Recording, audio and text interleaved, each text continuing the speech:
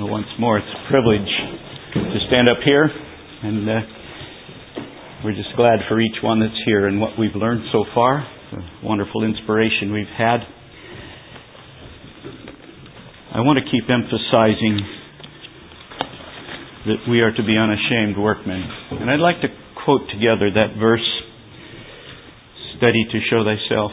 Let's all do it together. Study to show thyself approved unto God, a workman that needeth not to be ashamed, rightly dividing the word of truth. That's 2 Timothy 2:15. Let's just bow our heads for a minute. We feel the need of the Lord. Lord, we need you every hour. We need you now. We need you every day, and through all the duties of life, all the temptations, all the needs. We pray for your presence as we begin this little study. We pray you'll touch each heart. I pray that you'll enable me to speak words of wisdom, words of praise and glory to your holy name, that we as humans would not receive glory, for we know that we're not worthy, but you're worthy, Heavenly Father.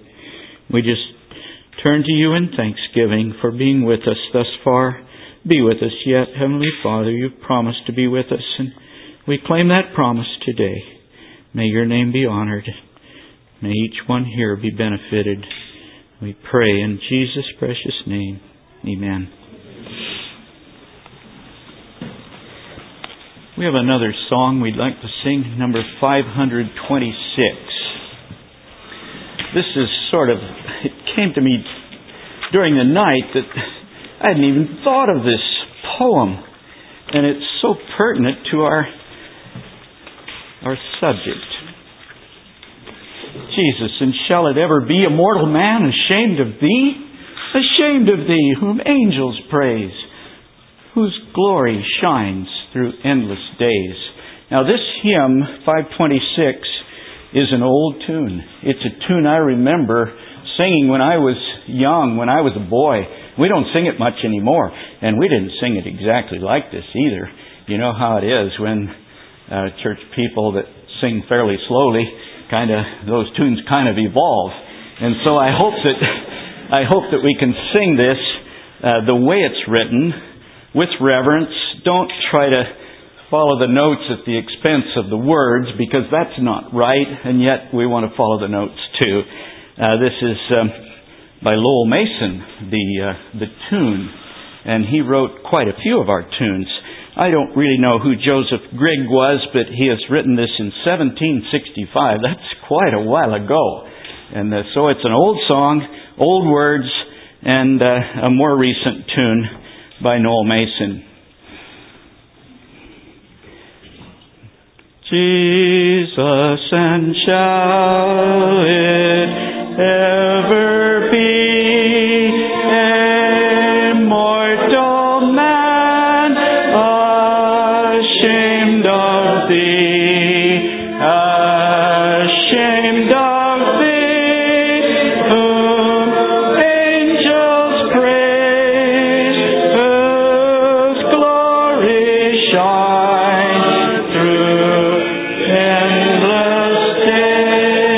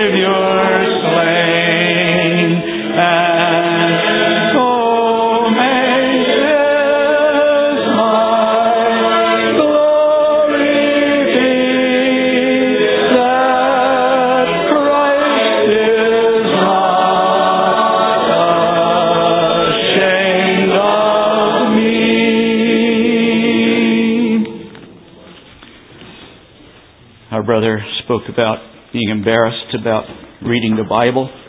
He didn't have anything to be ashamed of, did he? Not really. There's a time in our lives when we sometimes suffer through some of that.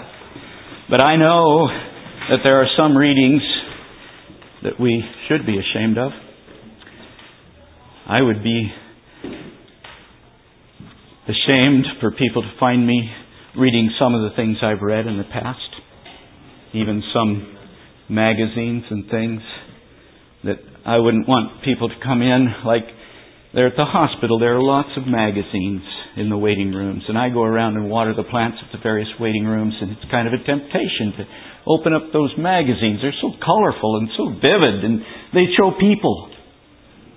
But I wouldn't want people to come in there and see me reading those magazines when I'm supposed to be watering the plants. Not that that would be such a problem, but the very fact of reading the things of the world. But remember, young people, someone is coming into the room. Someone's already there. Someone knows what we're reading and what we're watching and what we're looking at. He knows all about it. He knows our hearts. He knows what we're looking for, what we're longing for. And if we would be ashamed to have someone see us reading something, let's remember God's already there. And we don't want Him to be ashamed of us. It says, and may this my glory be that Christ is not ashamed of me. We just trust that will be fulfillment, that He will not be ashamed of us. If we're not ashamed of Him in this life, He will own us in the life to come.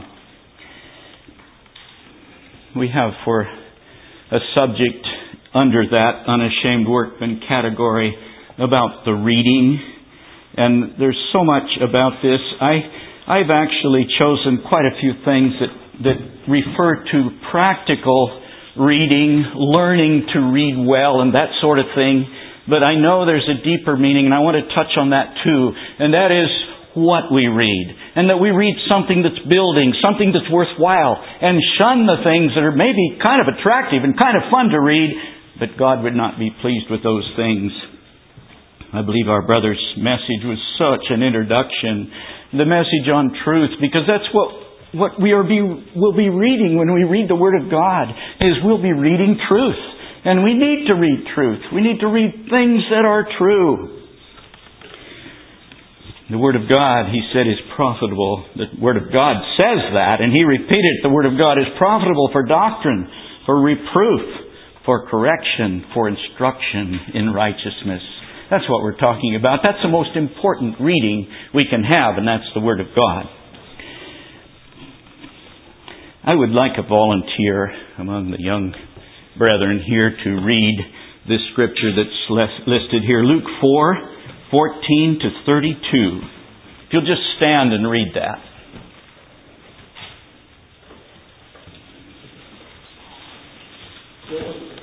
Luke 4, verse 14 to 32. And Jesus returned in the power of the Spirit into Galilee. And there went out a fame of Him through all the region round about. And He taught in their synagogues, being glorified of all. And He came to Nazareth, where He had been brought up. And as His custom was, He went into the synagogue on the Sabbath day, and stood up for to read. And there was delivered unto Him the book of the prophet Isaiah. And when He had opened the book, He found the place where it was written, The Spirit of the Lord is upon me, because He hath anointed me to preach the gospel to the poor. He hath sent me to heal the brokenhearted, to preach deliverance to the captives, and recovering of sight to the blind, to set at liberty them that are bruised, to preach the acceptable year of the Lord. Go ahead. Read clear through verse 32. It's quite a ways here. And He closed the book, and He gave it again to the minister, and sat down. And the eyes of all them that were in the synagogue were fastened on Him. And He began to say unto them, This day is this scripture fulfilled in your ears? And all bear him witness, and wondered at the gracious words which proceeded out of his mouth. And they said, Is not this Joseph's son? And he said unto them, Ye will surely say unto me this proverb, Physician, heal thyself. Whatsoever we have heard done in Capernaum, do also here in thy country. And he said, Verily I say unto you, no prophet is accepted in his own country. But I tell you of a truth, many widows were in Israel in the days of Elias, when the heaven was shut up 3 years and 6 months, when great famine was throughout all the land. But unto none of them was Elias sent, save unto Sarepta, a city of Sidon, unto a woman that was a widow. And many lepers were in Israel in the days of Elias the prophet, and none of them was cleansed, saving Naaman the Syrian. And all they in the synagogue, when they heard these things, were filled with wrath, and rose up, and thrust him out of the city, and led him unto the brow of the hill whereon their city was built, that they might cast him down headlong. But he, passing through the midst of them, went his way, and came down to Capernaum, a city of Galilee, and taught them on the Sabbath days. And they were astonished at his doctrine, for his word was with power. Good, thank you. This was in Jesus' own town. And he said, a prophet is not without honor, save in his own town, in his own country. He's not without honor, except there. And we see that in our time even. It seems like the home brethren don't always find acceptance, as well as someone that comes through and tells it a little different. And we're kind of glad for that in a way, but it is a truth. Jesus got into trouble here, but he was ready for it. It says, he passing through the midst of them went his way. It was not his time, not even his time to be taken. And but we see here that he went to the synagogue and he stood up to read. That's our subject. Jesus read. We're going to talk about reading. In 1 Timothy 4:13, I have it here, but I want to read a little more than that. It says, Till I come, give attendance to reading, to exhortation, to doctrine. Neglect not the gift that is in thee, which was given thee by prophecy with the laying on of the hands of the presbytery. Meditate upon these things. Give thyself wholly to them, that thy profiting may appear to all. Take heed unto thyself and unto the doctrine. Continue in them, for in doing this thou shalt both save thyself and them that hear me. Hear thee. I'm sure Paul meant the reading of the prophets and the Scriptures. I have that here. The sacred histories of the Old Testament. But Titus and 1 Timothy and 2 Timothy, where we find this, were the last ones, if I understand right, were the last ones to be written. So they may have also had some of Paul's own writings. They may have had the Gospels, at least the first three.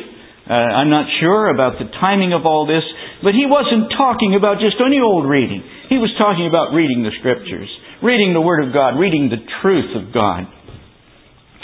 It's a wonderful privilege to read, and reading is a gift, although it does have to be practiced too. Most of the gifts are that way, aren't they? You know, God gives us things, but He expects us to develop and to exercise that gift so that it can be useful. And this is certainly true with reading. We don't just all of a sudden know how to read. We know that. You have to study. You have to practice. You have to kind of know the rules. And we're going to talk some about that. But remember, the reading that we want to recommend is good reading. We're not just talking about any old reading. We want to give some warnings too about that. But reading is a privilege to be educated to read. We talk a lot about Haiti in this because of the recent disaster, but some of us have been there, and as they say that half of the Haitians cannot read. Maybe that's changing now because I think more and more they're getting better schools. But it's a real handicap. It doesn't mean that they're not intelligent, because we saw many intelligent young men there. And I think I've noted it here. There are some very sharp teachers. When we were down there, we were supposed to be teaching the teachers and the pastors. And we were working through interpreters, and these young fellows were sitting on the edge of their benches and they were listening.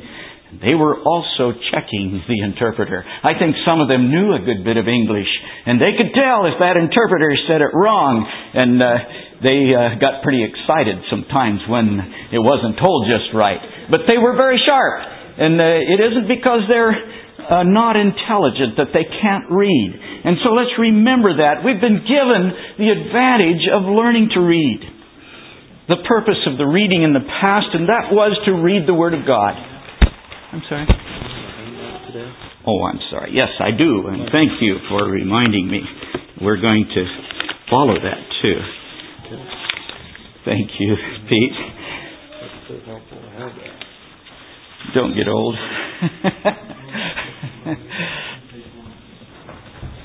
Yes, these handouts, I'll be following these pretty well. I've already got down to the second point in the first general heading, the privilege of the gift of reading. To read the Word of God, they recognized the importance of reading the Word of God. And this is the reason. This was the reason they gave in colonial days for teaching their children to read. They didn't have as good as schools or as complete as schools. I shouldn't say they didn't have as good as schools, because they had schools and individuals that taught the Word of God well. But the reason for teaching to read was so they could read the Word of God. Our third point there is the privilege to look ahead, to evaluate, to read some of the prophecies, and to know what may be coming on the world. I know we don't all agree about just everything that's coming on the world, but if you can't read, you won't even have that information about the prophecies. You need to look ahead. And I have a little story about looking ahead. When I lived in Modesto, California, we lived in the rural area. Now it's all built up in city, but my older brother and myself and my two cousins were all kind of stair steps. My brother Joe was the oldest, and then I was the second to the youngest. But anyway, the two older ones were in school, and they decided that going home from school they'd walk backwards. You know how boys are. They were going to walk backwards all the way home. It wasn't too far. But you're familiar with irrigation in Washington, and we had to irrigate in California, and there were irrigation systems. And at one point along where we walked was a big 36-inch culvert that went down to the pipelines that carried the water down below, and you could look down in there and see the water. Well, as these boys were walking backwards, my brother hit that with the back of his knees, and he simply fell over into that culvert, but he happened to catch himself with his knees. And there he was hanging. He couldn't get up. And if it wouldn't have been for the other student there helping him up, he'd have been in serious trouble. But he did help him out. But I had to think, we don't want to walk backwards. We want to look ahead. We want to have the information in the Word of God so that we can look ahead and walk in the right way. Even the one that was with him was walking backwards. He could have said, Joe, there's a culvert over there. Don't walk backwards anymore. But he wasn't looking either. And so we not only have a responsibility to look ahead as we walk, we have a responsibility to warn others when we see they might be headed for trouble. We are our brother's keeper, aren't we? I wanted to tell some stories about, I have it noted here, two late readers. There were these I read about, never met them, of course, but the first was a man named Mr. Barr. And I know about him through a tape that I heard of him. He was speaking at a graduation ceremony. So we know he was a fine teacher. He was a respected teacher, or they would never have had him speaking at this graduation ceremony. But his youth was not the same as his adulthood. When he first started in school, he couldn't get started. And it was because that his folks moved around so much. He went from one school to another. I don't know how many schools, but he was not allowed to stay in one place. And as a result, he didn't get taught very well.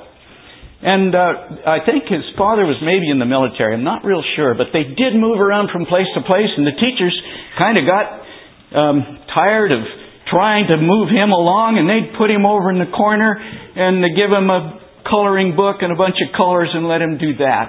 And this went on until he was actually in the 7th grade, and he said, I could not read. I was in the 7th grade and I could not read. He said, I could not read the simplest books, even those that the first graders start with. But he said in the 7th grade, he met a teacher who loved him. And she taught him in 1 year to read. To read well. He said, I could go anywhere in books. Wonderful privilege to read. There was another man that also was a late reader. This man was in slavery. I think, I have his date here. He was born in 1851. So he probably wasn't very old when the slaves were freed. But he spent his childhood in slavery, and slaves were not allowed to learn to read. They didn't want them to be educated. If they were educated, then they might rebel and take leadership and get out from under their slavery. They didn't have pockets in their garments because they weren't supposed to own anything or carry anything. And this man was one that maybe you've heard of, Charles Albert Tindley. He wrote some songs. But he was 17 before he learned to read. And he would go along the road, and since he didn't have any pockets, he'd have to hold them. He'd pick up scraps of reading, and he would try to figure out what the words meant. And he was almost taught himself. I think he did get into a church where the sisters helped him to learn to read, but he was 17 before he could read. He said, I couldn't spell cat. But he became a very famous colored man. He was a big man. But he always remained humble. And he wrote the song, you probably have sung it even, take your burden to the Lord and leave it there. Charles Albert Tindley wrote that. And he became a very effective minister. He had a church of, I think, 10,000 people. And he really made a name for himself. When he died, thousands were at his funeral. We don't hear much about him, but this was quite a while ago. But he remained a very humble man. And someone at one point told him, of course he'd just come out of slavery, they said, Charles, you're nothing. They wanted to belittle him, I guess. And he had a good answer. He said, I'm nothing. I know I'm nothing. But if the one who knows everything wants to use someone who is nothing, that's his business. And the Lord used him mightily.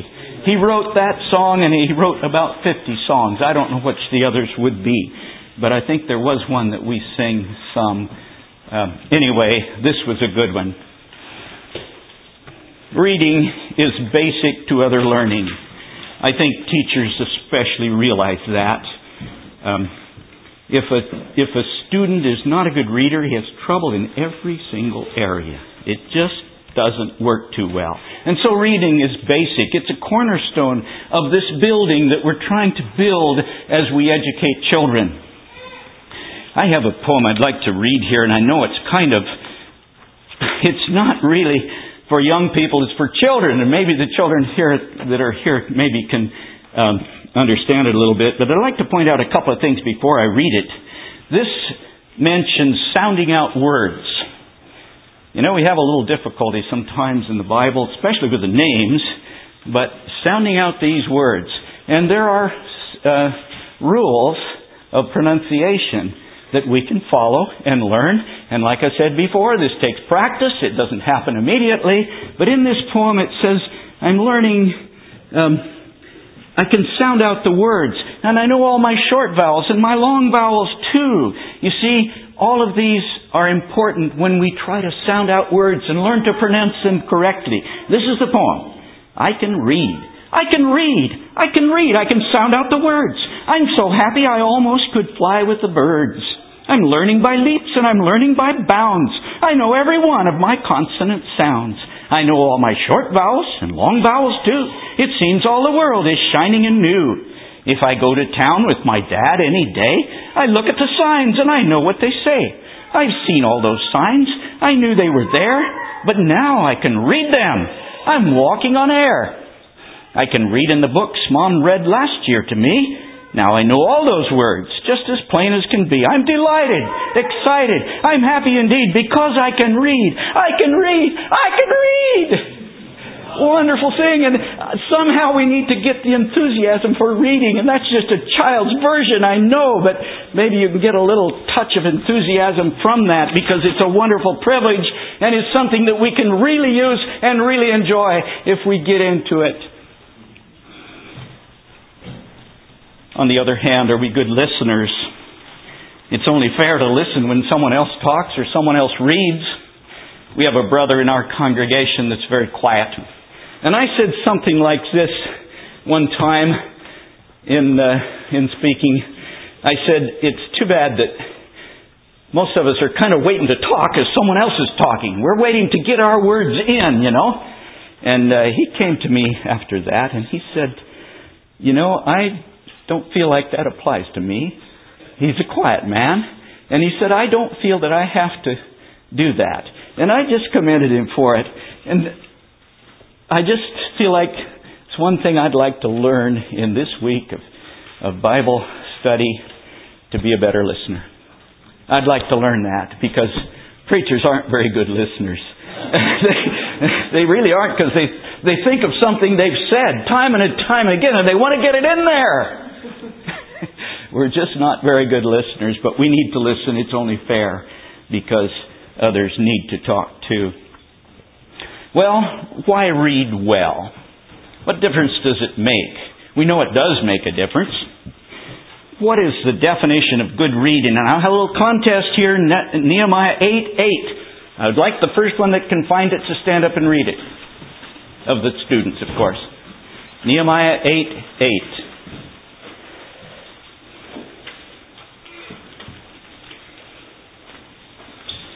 Good.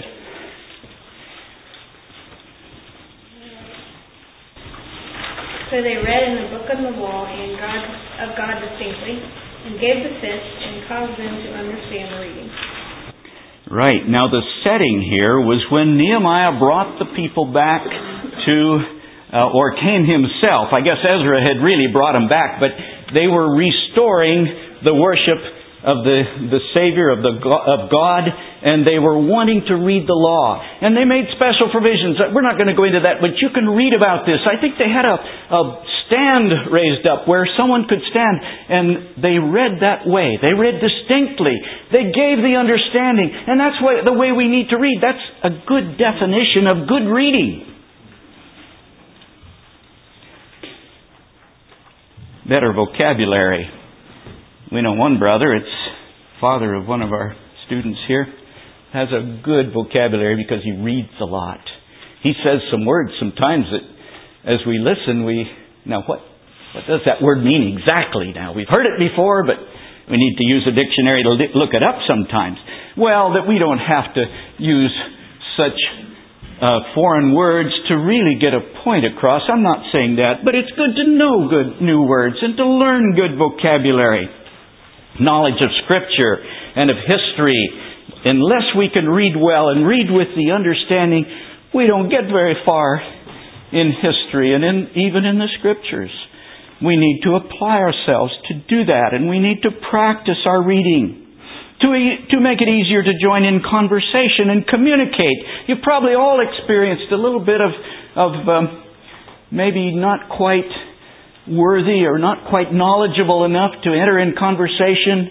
When our brother Roman was speaking last night, he was telling us such deep things and things that he had studied, and I hardly wanted to comment for fear I'd appear kind of unlearned and foolish. Maybe you've been in that situation. All of us can probably testify to that. But don't let that harm you too much. Just get in and study to learn to converse and learn to communicate. Following directions. We have a saying, if all else fails, read the directions. Well, if you can read well, you can read directions well. And I can remember when I was selling hardware, we sold wheelbarrows. And they didn't come assembled. They come all broken down. And you have to assemble a wheelbarrow in the right order. Or if you don't, you kind of have to start over and get it done right. Well, one time I had not a wheelbarrow, but I think it was a tape player. And we were having trouble getting that thing started. And I turned to the directions and they were in Spanish. And I didn't get a thing out of them. But anyway, we have the directions. We have the directions in our own language. It's not in a language we don't understand, but we can read the Word of God and we can know. Not just assembling a wheelbarrow, but assembling our lives and learning to glorify God and learning this art, this gift of reading. Our deacons read the Scripture kind of like you're used to, I guess. And unless they can read it well, standing in front of a crowd, it's sometimes kind of an embarrassment to them. We had one deacon brother some years ago that was chosen, and he felt like he wasn't a very good reader. And he would call up the minister and say, "What is the chapter for tomorrow?" He said, "I want to practice." But he's a good reader now, and he doesn't have to do that anymore.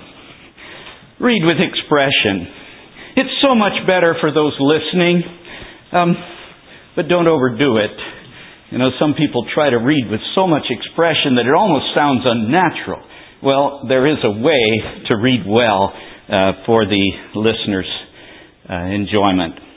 Read for pleasure. Really, enjoyment is a better word to use there. Read for your enjoyment.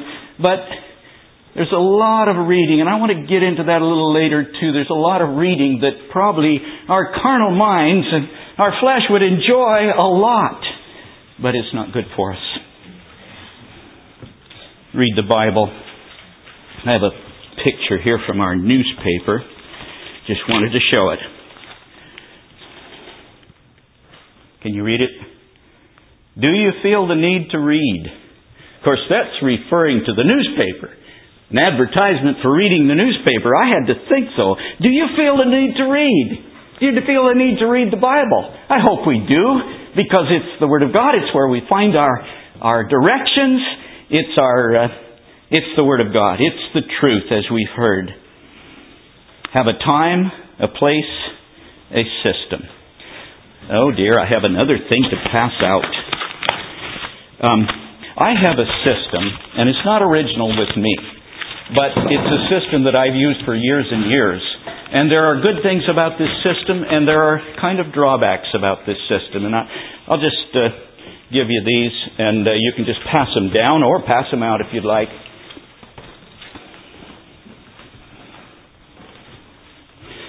You probably have heard a lot about a system of reading the Bible through in 1 year. And I know that's good. I don't want to criticize that at all. But this system goes through the Bible, probably parts of it in more like 3 times in a year. Parts of it would probably be just once a year. But it's broken down into 10 areas of the Bible, and you can see them. The first is Genesis to Deuteronomy. The next is Joshua to 2 Kings, and right on down. And the point is to read a chapter from that category each morning. So what you're reading is 10 chapters from 10 different places in the Bible each morning. Well, that's quite a bit of reading, but after all, if we're going to spend an hour in the Word of God and in prayer, then there's plenty of time to do this. And I have done this for years, even when I was teaching school, and I felt like I didn't have extra time. This is worthwhile, getting the time in the Word of God. Now, I said there were some drawbacks to this. There are some, because you can read, if you're not careful, you can read this just as a goal to read it and maybe not understand it. I sometimes read down a column and I think, I'm thinking about something else. So I have to go back and I have to reread to get the message. That would be probably one drawback, although that's a fault in any reading. That could happen any time, I suppose. But also, I think that sometimes it's a good idea to read a whole book, like all of Hebrews, or all of one of the Gospels, or all of John's writings. I think that has virtue. And maybe you could take a break from this to do that, or maybe you could add your reading of a whole book to this system. I'm not sure how you'd like to do that. But even regulating the amounts that are included in these areas here, you can even adjust that a little bit. I've adjusted it for my own self because I have 11 categories now, because I kind of thought that if I skip a day, or if I have 11 to kind of make up 10 average on the day. Anyway, you can do that as you like. After all, these things, when we're thinking about the worship of God, we want to not just to follow a system or what someone else says, but follow your heart and read what God lays on your heart, the system to use. A time and a place. I like early morning. Believe it or not, I like the kitchen table. I have a study. I have a nice desk. I have a good light over my desk.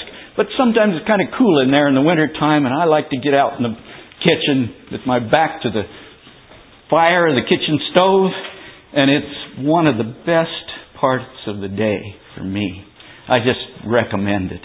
Even when you have other things to do. When I was teaching school, not bragging, dear ones, I'm not bragging, but I would like to get up at 4 o'clock and start reading.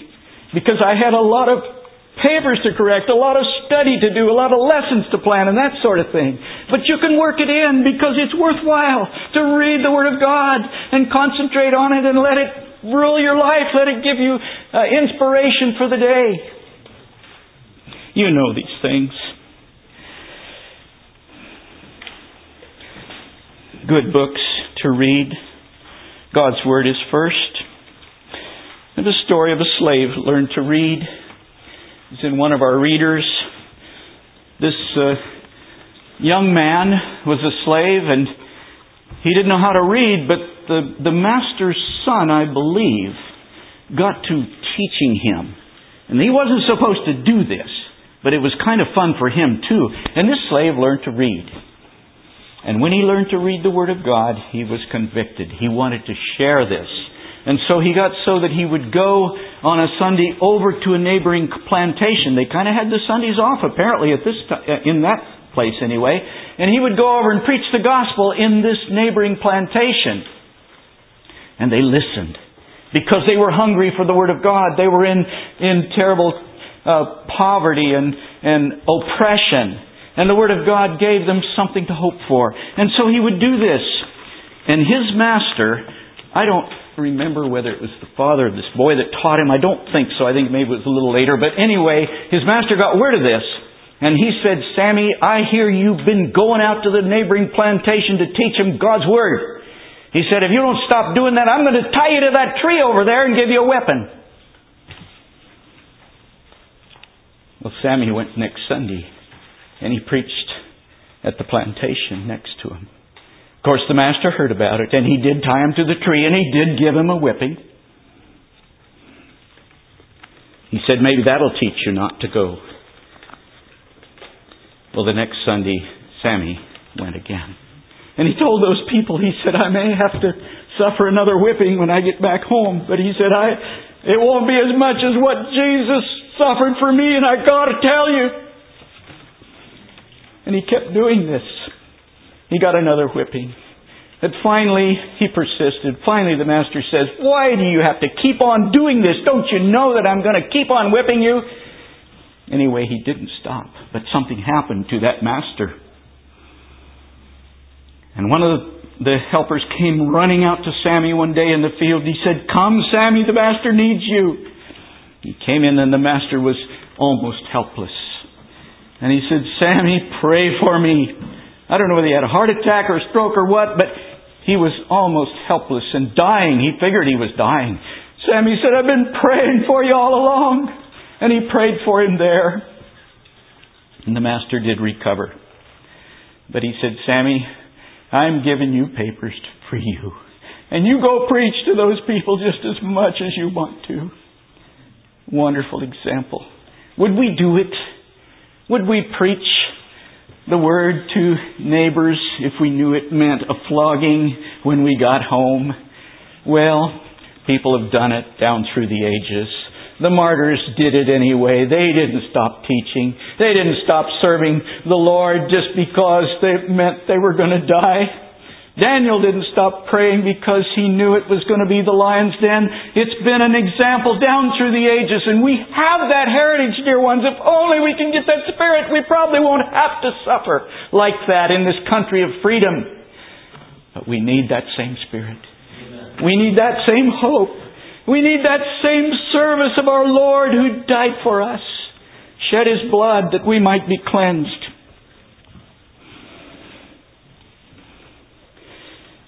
I don't know for sure if that story was true about Sammy. You know, I'm kind of a questioning person. As I read, I think, now, is this true or isn't it true? And it probably was. I don't know for sure. But you know, I had to think, isn't that better reading than some reading where it would be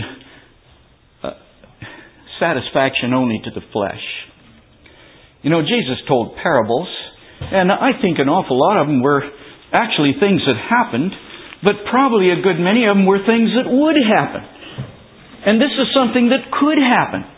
And so I'd like a little bit of discussion on this.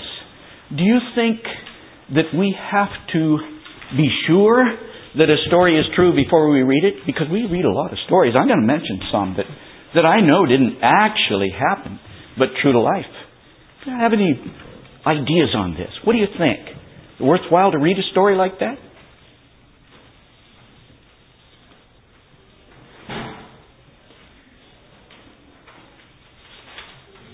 Yes, Brother Owen. Let's answer that question with another question. Were the parables that Jesus taught every one a real happening? I don't think so. No. Mm-hmm. And so if it's profitable to engage our imagination into something of good moral, it has to be good. Lesson, I think it's profitable. Right. Thank you. That's right. It has to be good if it's going to be profitable. It can't be something that draws our minds away from the Lord. But I think a story like that is inspirational to me, I know. From Revelation 12,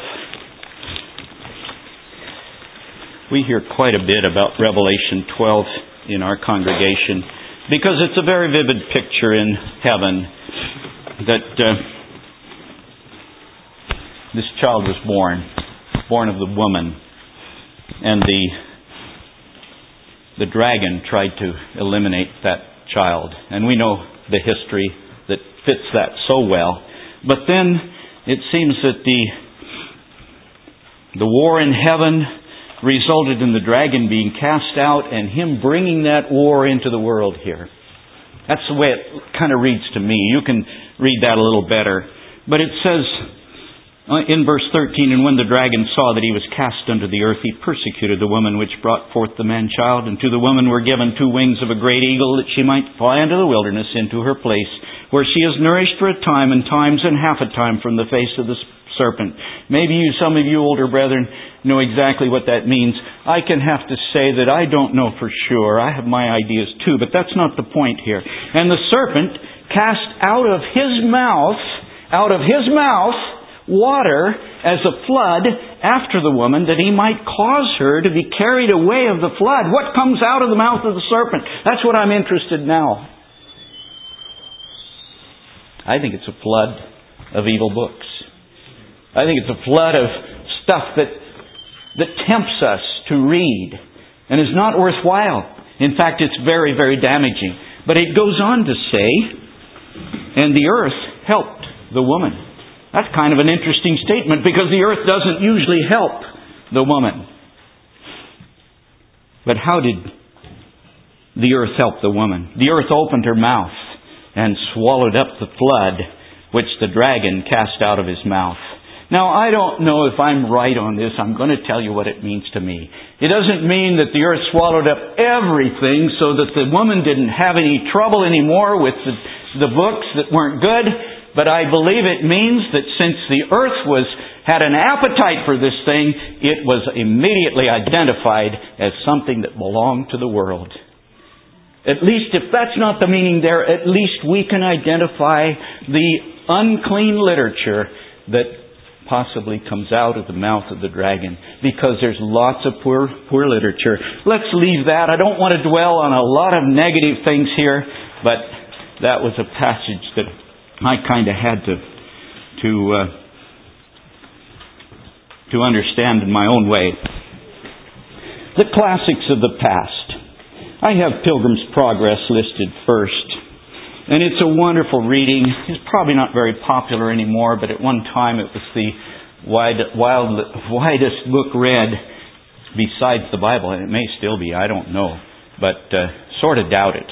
But the Pilgrim's Progress is a classic, and it's a wonderful writing. And I just wanted to mention a couple of incidents from that, because I think this might show the value of it. At one time, Pilgrim and, was it Faithful? They were traveling together and they got off the road. They got into a byway. And before long, they were captured by giant despair. These are figurative things. Despair. Think about that. A giant despair captured them and put them in his prison. And he beat them unmercifully, time and time again. Put them in the dungeon and they just about died. And to make it kind of short, Pilgrim realized, he said, I actually have something that's going to open the doors of the giant's dungeon. And what was that key that he had? Do you remember? Promise. The key was promise. And they opened those doors and got out simply. The giant couldn't reach them. That was one that I remember, and that does me a lot of good. We don't have to remain in despair. Amen. We have the promises of God that can get us out of that dungeon and put us on our way again. Then there was another one. I guess it was earlier in Pilgrim's journey, when he came to the cross. And it's wonderful what he said there. I kind of copied it off from my memory. He gave 3 leaps. And he said, henceforth did I come loaden with my sin, nor could aught ease the grief that I was in, till I came hither. What a place is this? Must here be the beginning of my bliss? Must here the load fall from off my back? Must here the strings that bound it to me crack? Blessed cross! Blessed sepulchre. He says blessed sepulchre because he saw that load that was on his back, that load of sin, tumble and roll into the sepulchre, and he saw it no more. So he says, blessed cross, blessed sepulchre, yea, rather blessed be the man that there was put to shame for me. Put to shame. Can we be unashamed workmen because Jesus was put to shame for us? Does it make sense? Is it worthwhile? Does it count? Yes, to me it does. That's one of just a few of the incidents in Pilgrim's Progress. There are many other good books. I have a whole volume of books called The Decline and Fall of the Roman Empire. I haven't read that volume. I think maybe once when I was young I started and read part of it. But that is a reading that you probably wouldn't want to wade through. But it is very informative, and it's a classic of the past. By Edward Gibbon. There are better ones, probably a little more recent. Needs theological works, probably would be profitable. Am I my people? Those are books from Brethren history. Then there are more current writers. We have a book called Night Scenes in the Bible by Daniel March. And I had this book on hand for quite a while. A man gave it to me, and we just kind of put it on the shelf. You know how you do sometimes. And one time we were having a little camping trip, and we thought, we'll take that book along in the darkness of our tent with just a flashlight to read by. We read some of those night scenes, and they were very, very profitable. If you get a hold of that book, I think you'll enjoy it. There was one about the dungeon where Peter and Paul both, the Mamertine prison, where they were imprisoned, and a story written about that. E.M. Bounds on prayer. We have a couple of books. I actually have the complete works of E.M. Bounds on prayer, and I haven't got through that yet, but that's one of the books I would sure like to read. And then current writers.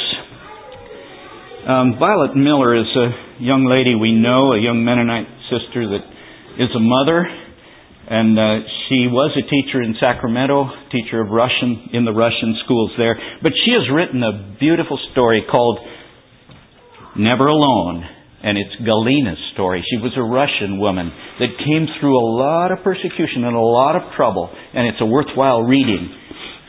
Rebecca Martin is an old order Mennonite sister. She's a good writer.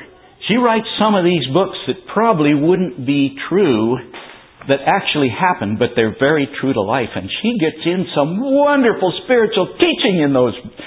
Old order Mennonite or not, I don't care. She knows what she's talking about, and she gives us so many good inspirational things in these books. I'll just read off a few of the titles. Valley Farm, Singing Mountains, Pepper in Her Pie, The Shepherd's Staff, A Very Fruitful Hill, Cedar Brook Pebbles, and I'm sure there are others. How many know that writer, that group of books? You do? Okay. Yeah, you do, Sarah. Okay. I could recommend them. They're really interesting to read. They might be called pleasure reading, but they have a good lesson. And they don't have a lot of the worldly comments that you find in modern writers that are not Christian. Vera Overholt has written her scrapbooks. She's written hymns. She has now just finished, I believe, the Hostetler story, which was a story of a Mennonite family that the Indians came and immediately killed the mother and the daughter and one of the sons. And this Hostetler and two of his sons were captured by the Indians, and they were with them for a long time, and this tells their story. Very good story. We have it as a short story in one of our readers, but she has made it into a book. Donald Dernbaugh. How many of you know that name? Donald Dernbaugh. Some of you older ones do. He was probably the authority on Brethren history. He's gone now, but he was the leader when we went to Europe on a Brethren history tour. So we got to hear some of his teaching, and we have his books. One of them is European Origins of the Brethren, and the other is The Brethren in Colonial America. Both of those would be good reading if you want to get some Brethren history. And after all, it's our heritage. Not that it's the only thing that you can read, but if you want to know where we came from and what our heritage is and what the Brethren have gone through, read those books. The European Origins of the Brethren is actually, his wife was a native German, and it was her language. So they could go to some of the old records and very carefully interpret them because she was such a knowledgeable person in the German language. Stephen Scott is an old order River Brethren writer. He's written some books on the Amish. He's written the book called Dress Speaks. And he's a very spiritual-minded man, too. He was not raised in the old order River Brethren, but he is a dear brother. Just by way of interest, he starts his book on why do they dress that way. He starts his book. The opening sentence has two words: dress speaks. And he goes on from there. We just think that's pretty good that he so carefully and so shortly states his theme in the first sentence. David Wilkerson was mentioned this morning. He's a writer, not a plain man, but he's done a wonderful work in New York City, I think. And he's written The Cross and the Switchblade, and I think he's written Run Baby Run. Some of those are pretty vivid, and I'm not sure I really recommend them for young people, but it certainly is a story of victory, where he went in and worked with these gangs that were so hostile and so murderous of each other, and he did a lot of teaching there. We already discussed about the reading being true stories. The daily devotionals would be something really worth reading. Still Waters is one that we take. It's by mostly Mennonite writers, although not entirely. Our brother Gary Miller, one of you have is he grandfather or father? Your dad. Okay, he writes good inspirations. He's a dear brother. But there are others. Many writers in the still waters. And they're well worth reading. There was one in that still waters that really was very vivid. And it was about this man that wanted to... he was a swimmer. And he wanted to go out at night and swim in the pool. I don't know quite what his motive was, but he just wanted to go for a swim at night. And he didn't turn the lights on, and he got on the diving board. And the story is also that he had been witnessed to by a Christian, and he had repeatedly refused, and yet he knew the gospel. And he got up on that diving board, and he held out his hands to dive. And somehow, the little light there was reflected his arms in the form of a cross. And then the lights came on. And he said that pool was empty. He was converted right there. It's kind of a vivid story that was in still waters. There's one story about how brethren worked together. There was a silo that was full of corn.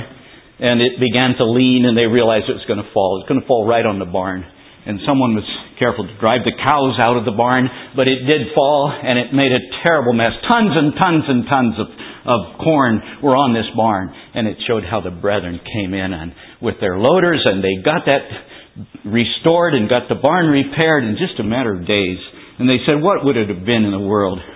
What lawsuits would have come from that? You know, we just have a wonderful heritage of dear brethren who are willing to help each other. My experience in the hospital, Martha and I both volunteer at our local hospital. It's an Adventist hospital, and those people are also concerned that men come to believe. I read there. I enjoy reading. That's the reason I'm kind of enthused about this subject. I really like to read, and I do read to the elderly people. They have 2 units of long-term care, and I go there once a week and read for about an hour in each place. And then I also go into the infusion center where they're hours and hours waiting while they take this infusion for their cancer problems. And I don't always read to them. I offer. They don't always accept it, but sometimes they do, and it's a real reward to read to them and pray for them. It's actually, they all have a TV up there, but very few of them use it. I just marvel. They probably have all they want at home, and maybe when you get to the end and you have cancer and you realize you don't have a whole lot of time left, maybe it changes the perspective just a little bit. I'm sure it would if I were in there. I have some feelings about ministering to people like that, praying for them. I try to be very careful that I don't give false hope, because I think that's cruel. That if you just indicate that they're going to heaven when they've never made their choice for the Savior. And what do you do? I would like some counsel from the old brethren. Maybe this isn't quite the place for it. But I'll tell you one thing I do. In the prayer, I say, help this person to see Jesus on the cross suffering for their sins. Suffering for my sins and for your sins, because all have sinned and come short. And I can pray for those that are ministering to them. If you have opportunity to minister at hospitals, that would be my advice. I certainly don't feel that I have all the answers in that. As I've ministered there in those long-term units, it's been impressed upon me. The last of Ecclesiastes, the 12th chapter, starts out, remember thou thy Creator in the days of thy youth, ere the evil day cometh, and the years draw nigh, when thou shalt say, I have no pleasure in them. These elderly people can't make choices anymore. They're through. But you're at the place where you can make choices today. You have that opportunity, and don't put it off until you get in a nursing home. There's so much here, and I know we have to be brief. You can read the rest of this. Read elementary books so that you can get used to reading well. Read to the younger children. become familiar with the pronunciation signs. I'd like to spend some time on that, but I can't. Practice difficult Bible names. 1 Chronicles 1-4. If you know the pronunciation marks, the long vowels and the short vowels and all that, you won't have trouble, but it does take practice. But you might practice on 1 Chronicles 1-4. Speed reading and scanning. I have one interesting. I just have to tell you why I put this in here. Can you lift a cow if you lift the calf each day as it grows? I had a brother that tried that. He thought, if I can lift this calf every day, I'll soon be able to lift a cow. Well, it doesn't work that way. You know that it doesn't. But I had to think that what we're about here is almost the opposite of that. The cow, what we're undertaking, the reading, the learning to read, is not growing. What's growing is our ability to read. And that's the opposite of what we're talking about there. And I hope that ability will continue to grow so that you can be a better and better reader. I have some recommended books here. I won't really take time to go over them, but you can read those. I want to read one more thing, and I hope it won't run us too far over time. But I have a reading here that was written by my Uncle James, and it's called The Baptizing. I'll close with this. It's a couple of pages. These are fairly long pages, but this is the account of my father's baptism. And there are things like this that make very interesting reading. Uncle James is a very good descriptive writer, and I think you'll agree when I read this. It's the account of the baptism of my father, Joseph I. Cover, written by his brother, Uncle James. And the setting is Michigan, and the date is 1907. We were taught in our home never to speak lightly of sacred things. The seriousness of baptism was impressed on us early in life.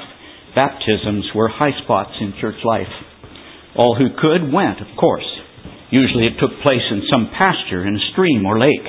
This time, the Lord, being merciful, had shown our brother Joseph, the oldest of 7 children, his need of a Savior. And this was the day of his baptism. He had wept as he confessed his need in the family worship circle. As I, his junior by 8 years, had always idolized him as my big brother, I could not understand why he thought that he was so bad. I had always thought otherwise. A small boy's admiration of Big Brother always watched and was ready for encouragement. When he was chosen to stack straw at the end of the old-time thresher, the small boy was no doubt the more proud of the two. When the straw carrier broke and Big Brother called them to stop, and one of the men said, "Bless the boy," it seemed wonderful to have such an important brother. Then there were cold nights when we laid spoon fashion in bed to keep warm. Here I was drilled in the alphabet and later in the multiplication tables. Our papa liked to see us together and planned accordingly. Big Brother cut the wood, I carried it in. He led the animals to water while I pumped. I drove for him while he cultivated. He was always a ready doctor for all my small ills. Sitting in the family circle while he wept, we children all felt shook up inside. I'm sure we all felt the same. If he had sinned, how about us? However, if we were all praying children. We prayed at bedtime, kneeling at our beds, each taking turns according to age, repeating the time-honored prayer of childhood. Now I lay me down to sleep. And did not question matters we felt were the concern of our parents. A sweet sacredness settled upon our home. Our church group was admittedly strict. We knew something of the past struggles to get away from infant baptism. The brethren would ask the applicant for baptism, "Is this your choice?" The church rules were given and accepted. Individual and group responsibilities were taken on as a matter of course. We children instinctively grew in his experience. We knew his sincerity. He was starting his manhood in open acceptance of the Christian faith, with the Bible as the inspired Word of God, knowing too he was setting an example for the rest of us. There's nothing quite like Christian baptism, outdoors in a flowing stream. We who have had this experience should be truly thankful. Of course, all who have taken this step of faith in following their Lord should treasure these precious moments associated with their first love and obedience to Christ. Someone had to go ahead to open and close the gate where we left the road to follow some old half-forgotten trail through the bushes. Clouds of mosquitoes waited in the shadows, and one tried to tie his horse in the sunlight. Turtles and frogs, blissfully sunning on the riverbank and fallen logs, promptly dived into the depths below. Noisy birds quieted to watch from some aerial perch. Grazing cows kept a respectful distance, the bells on their necks telling their whereabouts. A distant dog's bark showed that he knew something unusual was happening. Small boys looked for flat stones to skip on the water, but were quickly restrained. There was singing, perhaps the old favorite, "In all my Lord's appointed ways, my journey I'll pursue. Hinder me not, ye much loved saints, for I must go with you." Portions of Matthew 18 were read and commented upon, and then all knelt in prayer down by the riverside. The baptizer first waded in to find a suitable place, pushing in a stick to mark the place. The applicant was then immersed according to Bible formula. There were tears of joy and fond embraces on the shore of the river. Time seemed to stand still as eternity's values were written with an iron pen and lead in the rock forever. The die was cast, and there was no turning back. Happy hearts rejoiced with the angels in heaven. There's joy among the angels, and their harps with gladness ring when a sinner comes repenting, bending low before the King. Tiny water skaters, their thread-like knees akimbo, came back to glide over the sacred spot. Wild things resumed their daily activities. Soon the last buggy left, and there was nothing to show we had been there but our tracks on the shore. In much appreciation, James D. Cover from Michigan Memories. Well, I should have had more to conclude, but I just commend you to God and encourage you in your reading of the valuable things. May the Lord bless you.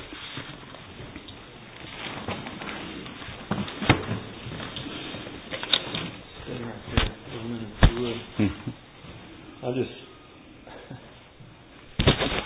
just want to say that Brother leads by example. He's told us some ideas, some things, some real practical features of the how-tos of reading. That can be kind of intimidating, but I believe that this brother has shown us by his example that it can be done if you have a desire, if your interest is there. But didn't he hold the standard high?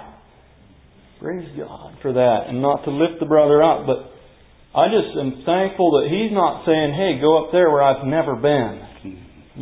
He's leading us by example, and by being a well-read man, he's interesting to listen to. Wouldn't we all agree? So I just want you to read a little portion here for me from Ezra chapter 10. If you would just start in right verse 30 here and read to the end. He's got some names for me here. Okay. And of the sons of Pahath Moab, Adnah, and Kelal, Benaiah, Maaseiah, Mattaniah, Manasseh, and of the sons of Haram, Eliezer, Ishijah, Malchiah, Shemaiah, Shimeon, Benjamin, Malach, and Shemariah.